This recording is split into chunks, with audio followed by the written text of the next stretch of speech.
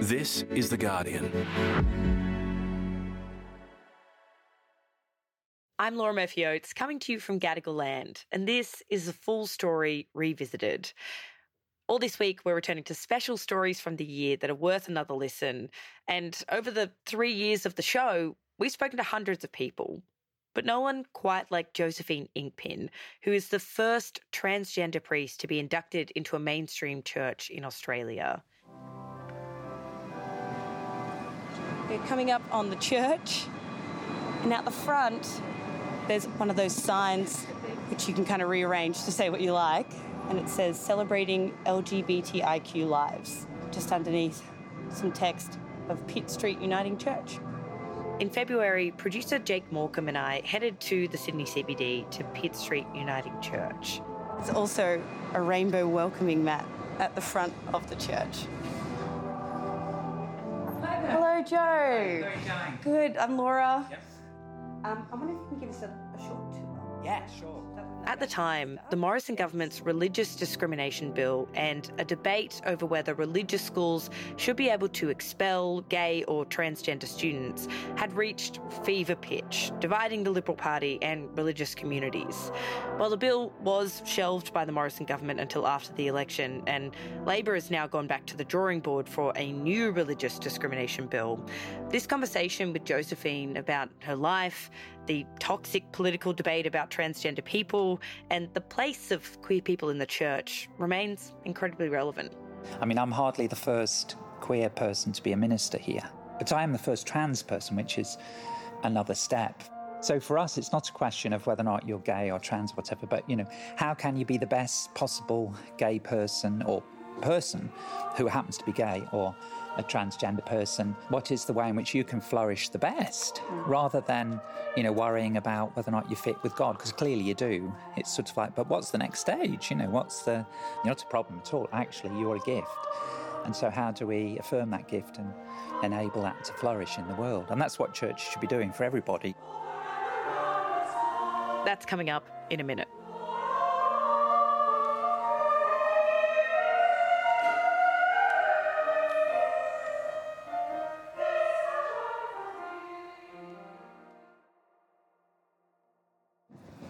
So sound-wise, Jake, right in the middle is probably not great, right? Yeah, Walking into Pitt Street Uniting Church is a unique experience. There's lots of the things that you would expect in an old church: dark wood, high ceilings and stained glass windows. Seating isn't always as comfortable as it might be. But then there's also some things that are unexpected, like a row of plastic rainbow flags wrapped around a pillar near the entrance. As you walk in, there's so many different symbols to try and make people feel comfortable. Yes. There's the flags, there's the Exactly. acknowledgement there That's as well right. of country. That's right. Well, we try and just not sort of hit people between the eyes with politics. I sat with Josephine and audio producer Jake Morecambe in a quiet corner at the back of the church, and she began to tell us about her childhood, growing up in England in an Anglican family. Yes, well, I grew up in a sleepy rural space in England and in a loving family in the days when really there was no language or understanding of gender diversity at all. I had this awful experience when the first day at school, and we put in the whistle blew and we were in the playground and we got put into two lines, and I got stuck into one line with one group of people, and then when we went in and we were told boys do this, girls do that and all that was the world you grew up in, really. And I always say we got taught the gender binary before we got taught arithmetic or how to read and things, really. It was that sort of basic. Josephine joined the Anglican Church in 1987 as a priest, and it was around this time that she fell in love with Penny Jones, who was also in the church. Penny was actually one of the first women ordained into the Church of England. What was your conversation like with Penny, your partner, early on? How did you guys have open communication about? Yes. Well, she did find some, items of lingerie and that sort of thing and started to ask questions. But interestingly, she didn't think I was in a relationship with another woman or anything. And she was sort of intrigued and supportive to me in terms of dressing and that sort of thing. When they emigrated to Australia in 2007, the first transgender priest had just come out in England, and Josephine watched from afar as she settled into what she calls a more conservative Christian culture in Australia. She decided to stay quiet and to keep things between her and Penny. Because she could see when I shut it away, when we moved to Australia particularly, that it was actually hurting me. And she would say, well, where's Josephine gone? Was there a sense that you were concerned about the culture here and what the reaction might be? Yes. I remember ringing up a counsellor and saying, I can't do this, it's impossible, I'll just lose everything. And she did say to me, well, surely there must be some people in your church. You're looking on the too dark side. And I said, you don't really know churches, do you really? But she was partly right. Josephine came out as trans in 2017, 10 years after arriving in Australia. It was a huge life change, and one of the toughest things was navigating how to tell her church in Brisbane and the Anglican Educational College where she taught. To get to the point of coming out, I've been around a while and done all sorts of different things in different quarters. There's no way I could have sort of just done this quietly. We sent something out when I announced it to my colleagues to begin with in the college, and then to my students, and then at the same time, the diocese of the church sent out a letter saying that I would now be known as Josephine, and with some supportive materials about helping people to understand, because a lot of people, clergy and lay people, wouldn't necessarily understand this, and it would be a bit puzzling for them, information to help them understand what was going on. So, who did those letters go to? Oh, to all the clergy in the area. So, which was very well done, actually. Although the Anglican Church got a few struggles in Australia on these things, I have to say personally, and on that level, the diocese, the bishops were quite supportive in my area, not in some other areas. Once the letters went out, Josephine started having some unexpected interactions with people in her church community. There was one older woman, particularly, was a wonderful woman, and she was absolutely delighted because she sort of indicated she'd got a grandson who was gay, and I think 2 great-grandchildren as well. And she just thought it was wonderful, exciting that, you've got a queer minister as well as a family.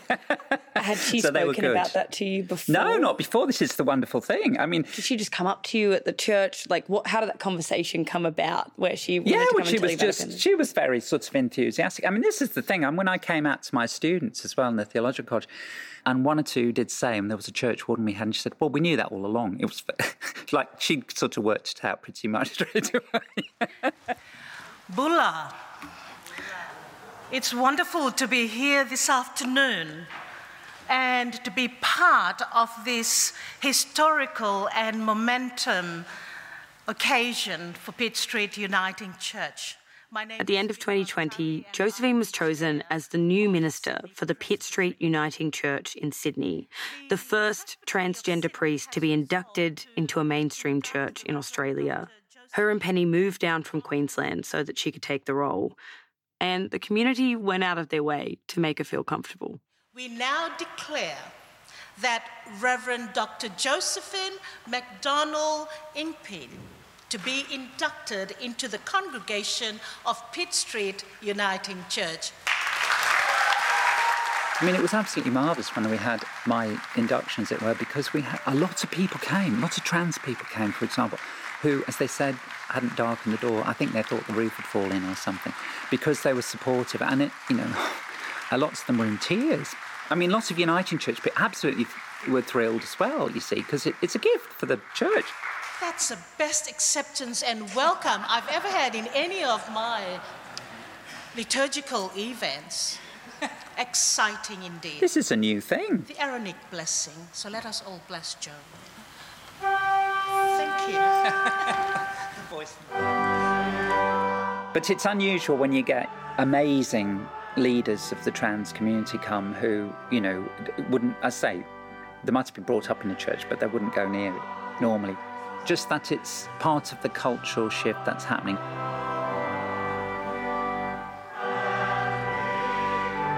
But when it came to the broader Christian community and just the broader community, Josephine knew there was a lot of work to do. When you're equipped, especially in the religious space, you're pretty alert to what's going to hurt you and what's going to be a helpful thing.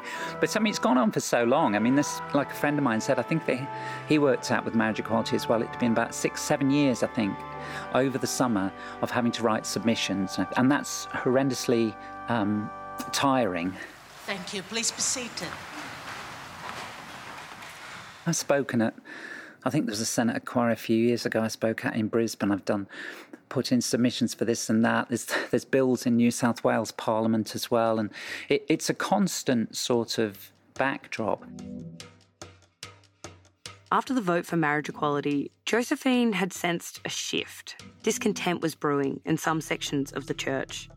I mean, I think that was a big watershed, wasn't it, the marriage equality thing? And most Christians voted yes, ordinary Christians. But churches are taking a little while to catch on. And some of them have gone into retreat mode and defensiveness, and therefore wanted to shore up their privileges, and that's what we've got with the Religious Discrimination Bill, I think. It's a response to the fact they've actually lost the public argument, really. For Josephine, the push for a Religious Discrimination Act from within the church, which could see new powers introduced that discriminate against the queer community, felt personal. You mentioned that you feel that sometimes people within the church don't believe that you belong here. Do you feel like the bill is part of that? Yes, that's part of that push? Absolutely. They're trying to shore up what they've got, I think, and to get rid of the... I feel sometimes they're really trying to expel people like me from Christian spaces, and then it's obvious that, what they say is right. Whereas whilst there are gay and trans and other queer people in churches, we give a lie to the fact they own God, that's the thing. Wow. And my God, let's listen to the people who know about transformation, who've had to give up everything, as many trans people have, and have suffered and have come through. We may just be part of the answer, not just a subject for pity or compassion or even solidarity, but we are part of the blessing. For each and every one of us is part of this. So I thank you so much.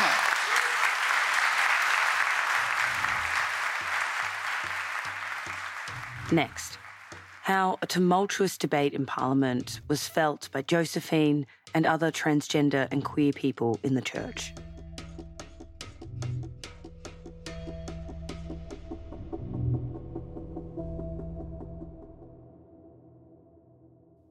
The Full Story Summer Series explores some of the quirks of Australian life.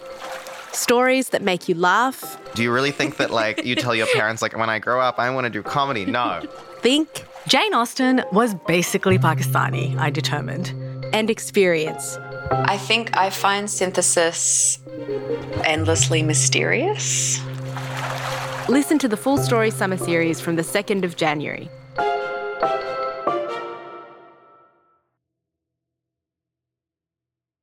A core part of the bill is a protection for statements of belief, even if they are discriminatory. What type of language or what type of circumstances could you see happening that someone can have protection if it's the statement of belief to say something transphobic, etc.? Yes. Well, where do you stop? There's people who believe that, women are the subordinate to men. There's people who believe that to justify discrimination against people with disabilities as well, you could draw something from there. You could argue that from the Bible, as people used to do, that slavery is just about okay, so therefore I could defend my right to have a slave. Perhaps, I don't know. You could extend it on that if it's on the basis of this is who checks it. And actually, the Christian church in the big history, there are some sort of essential statements of faith about the nature of God. But in fact, attitudes to marriage or to other sorts of forms of relationship, ethical issues have evolved over time, and they're quite varied. So you're picking and choosing, and the state is picking and choosing and interfering in religious life. Religious communities need to sort that out. Who's to say what's a statement of belief, really? Yes, it gives grounds for prejudices, and I think the churches, when they operate in the public sphere, have to meet the needs of the public. Otherwise, you have to say, why are you privileging religious people over against a bunch of racists who want to sort of uphold this thing because this happened? And if they call themselves religious, are they then allowed to get away with, being, outrageous about, well, God has given Australia to the white people or something, and that's our belief, and therefore we should have schools and we can drive out anyone who doesn't believe that. That wouldn't be acceptable. So why is this? Do you believe there needs to be some discrimination protections for people of faith? I think there needs to be a recognition of religious identity. I mean, if you're visibly of a particular faith, if you're wearing a Sikh turban and those sorts of things, I can see that you might be discriminated against for your identity, which is more than just your ethnic identity. So there is a distinct area there. But that's a protection. It's not a sort of powers. And I think that probably is, for me, that's a missing element in sort of the human rights package that we have of legislation in. So there's a difference between belief and identity, isn't there? You know, sort of to protect someone as a Jew or a Sikh or a Christian, it's another matter to give powers of particular interpretations of the Bible or the Quran or whatever, and give people the power to justify that, especially when that's contested within the religious communities themselves. You know, so you can drum up a doctrine or something about transgender people, but that's only one group of Christians that hold that view. A lot of the rest of us don't hold that view. A lot of middle ground people don't hold that view. But the power will go to those groups if they have power in a very conservative institution, which will then exclude us. So actually, in fact, it discriminates against people of faith as well as other people and other religions.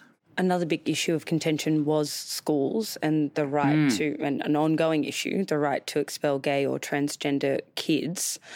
What did you think of that debate? There was a lot of tough statements that were said in the public eye. Did you have concern for kids that you know? Yes, absolutely. Because, I mean, I did quite a bit of work actually with schools in southern Queensland. And the Anglican schools have got a policy, they've got best practice model treatment for kids who are coming out as transgender, but they marry that with with a clear Anglican ethos as well. So my view is the government should be encouraging schools to look and talk together about how you can actually do this in a positive way and hold those things together.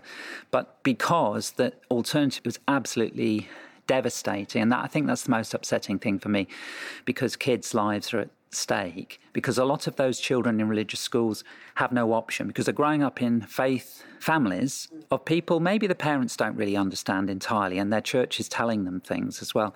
They've got no option but to go to those schools, and then the state is backing that sort of repression of those children. And we know it's absolutely clear from all the research that's been done, and not least for trans kids, the statistics show clearly the devastating impact that not being able to be yourself has in terms of just survival, never mind self-harm or education and well-being.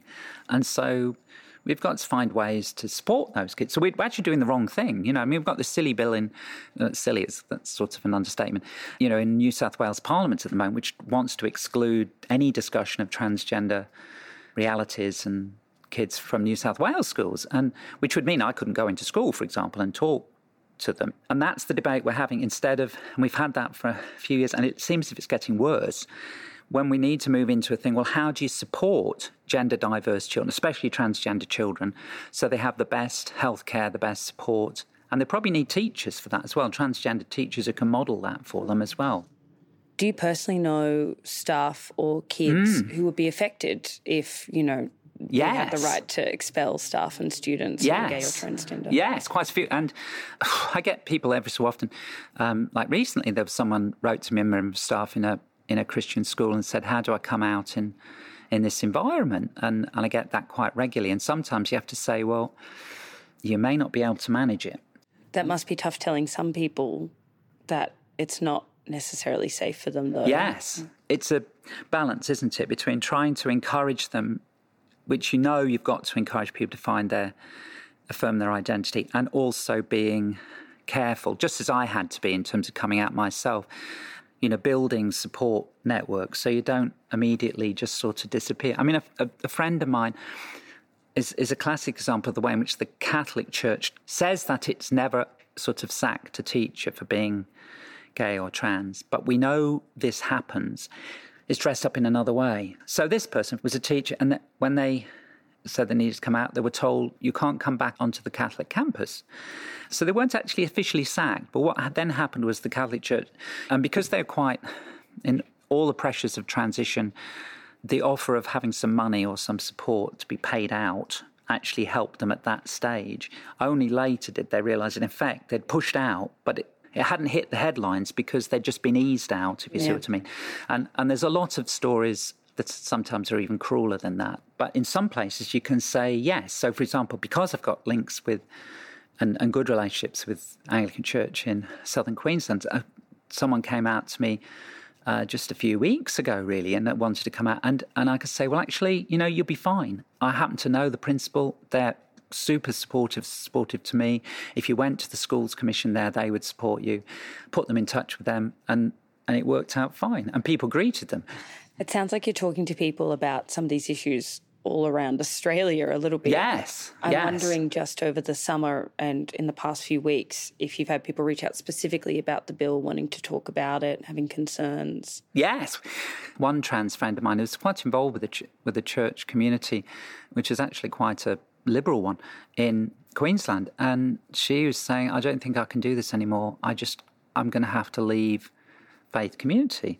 Was that because of conversations that had come up because of the bill? Yeah, it's just that sort of the pressure of trying to be a person of faith and be who you are as a trans or gay person, and the tension in that. And sometimes you feel you're in no person's land, no man's land. Do you know what I mean? That you've got two sets of people fighting over you. But in fact, you're on one side, actually. But you do sometimes get hit by friendly fire occasionally from the LGBT community. Do you know what I mean? You get spread because you get caught as well, that all religion should be extinguished or something, the most extreme example. Right. So how could you be in a church where some people in that church are pushing for this bill? Yes, that's right. So it becomes a very difficult thing. I think the LGBT community is actually mature in this debate because the right wing have tried to picture it as God versus the gays and the old sort of framework of it.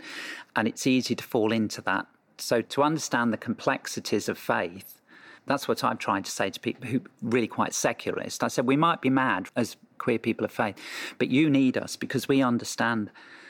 And at the very least, we can put more than a spanner in the wheel. We can actually direct people back to the core business, which is about love and care for the vulnerable and those things, which diffuses a lot of the power of the right-wing Christian movement, which goes on about religious rights and stuff.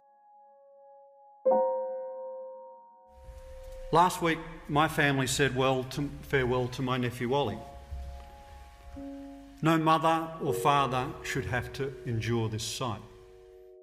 When the bill was before Parliament, an MP spoke out about his nephew, how he'd recently lost his nephew who was gay. He was a beautiful, creative, courageous young man. He was loved and accepted by his parents, by his family, by his friends and community. His mum and dad are in anguish. We all are. He was gay, he was uncertain about his gender, and he struggled with his mental health. But now he's gone, and we're no longer going to be able to love and support him on his journey through life. Clearly, the love and acceptance of his family and friends were not enough. Did you see that speech and what did you think about it? No, it's really powerful. But that's the reality, isn't it? That, I had a friend who's a committed Christian trans person, and their life ended tragically, and they're just one example of I took their funeral, and I'd never want to do that again. And that's the extreme, isn't it? But that's the reality. But the other reality is when people flourish and they fly, what will help us to do that? For trans people, it's putting in place the best measures. And unlike what the Assistant Attorney General says, medical surgeries actually help. I think we're having some trouble with the line to Amanda Stoker. We'll try and resolve that, but we are, of course, talking to her about the religious discrimination laws, which the government promised to deliver. But she's telling us now that that's a problem, and that might contribute to statistics of distress. There's also other information of that kind that says things like, many of the medical procedures that we provide to try and help transgender people feel much more mentally healthy aren't actually providing the improvements in health and well-being that are so desirable. There's a whole lot of challenges. It's completely upside down when we need to be moving on to, well, how do we make that more accessible for people so that they live flourishing lives? So if you can see generally in trans lives and in gay lives where people are able to be free and express themselves, you can see love, joy and peace in a way that instead of all these repressed people of the past, the tragedies of people taking their lives and all that sort of thing. So if you could get people to sort of switch onto, this is great to see someone alive and happy. You don't have to leave your church community or whatever, and your church community will be enriched, or any other community, then that's where we need to get to. But at the moment, we're still for a lot of churches, still in the problem stage, whereas they've got the problem, not us, So in a matter of months, this bill may be back in the headlines. Some in the coalition have said that they want the bill restored to its original form, which would remove amendments preventing religious schools from expelling transgender kids specifically. Yeah, do you feel like this debate is really going to kick back up after the election? Well, there seem to be a determined group of people, don't there? I mean, it's extraordinary. The Australian Christian Lobby and people say, we don't want the bill amended. We won't have it. So in other words, what they really want are the repressive powers. They're not really interested in the things that we thought, the religious identity stuff, protection. They're not really interested in that. And that's a cover for these other things. And I have to say, as a trans person, we've got a ceasefire at the moment. Right? So sometimes it feels like you're in a war. We've got a ceasefire.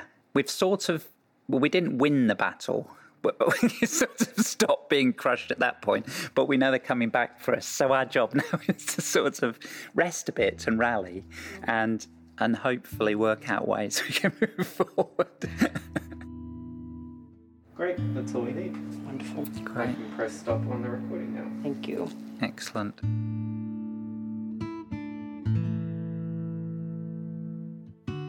That was Josephine Inkpin. Journalist Selena Ribeiro originally interviewed Josephine for an article titled "It Has Been a Gruesome Week, Australia's First Transgender Priest on Shame, Love and Identity." I really do recommend you read it. It also has some beautiful photographs of the church and Josephine and Penny together. In Australia, the crisis support service Lifeline is 131114. Other international helplines can be found at www.befrienders.org. We've linked to those on the Full Story page as well. This episode was produced by Jake Morecambe, Carla Arnold and Joe Koning, who also did the sound design. Mixing by Daniel Simo. The executive producers of Full Story are Miles Martignoni, Gabrielle Jackson and me, Laura Murphy-Oates. Okay, catch you tomorrow.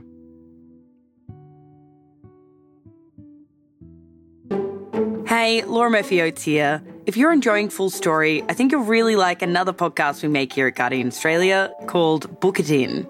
On Book It In, some of Australia's favourite authors open up about the ideas behind their books in personal and thought-provoking conversations that you won't hear anywhere else. This week, two-time world champion debater Bo So on how to perfect the art of a good argument. I think if cleverness is being able to argue effectively, wisdom is being able to choose, right? When to argue and for how long to argue a point. Subscribe to Book It In now on your favourite podcast player and listen to this episode with Bo So on Thursday.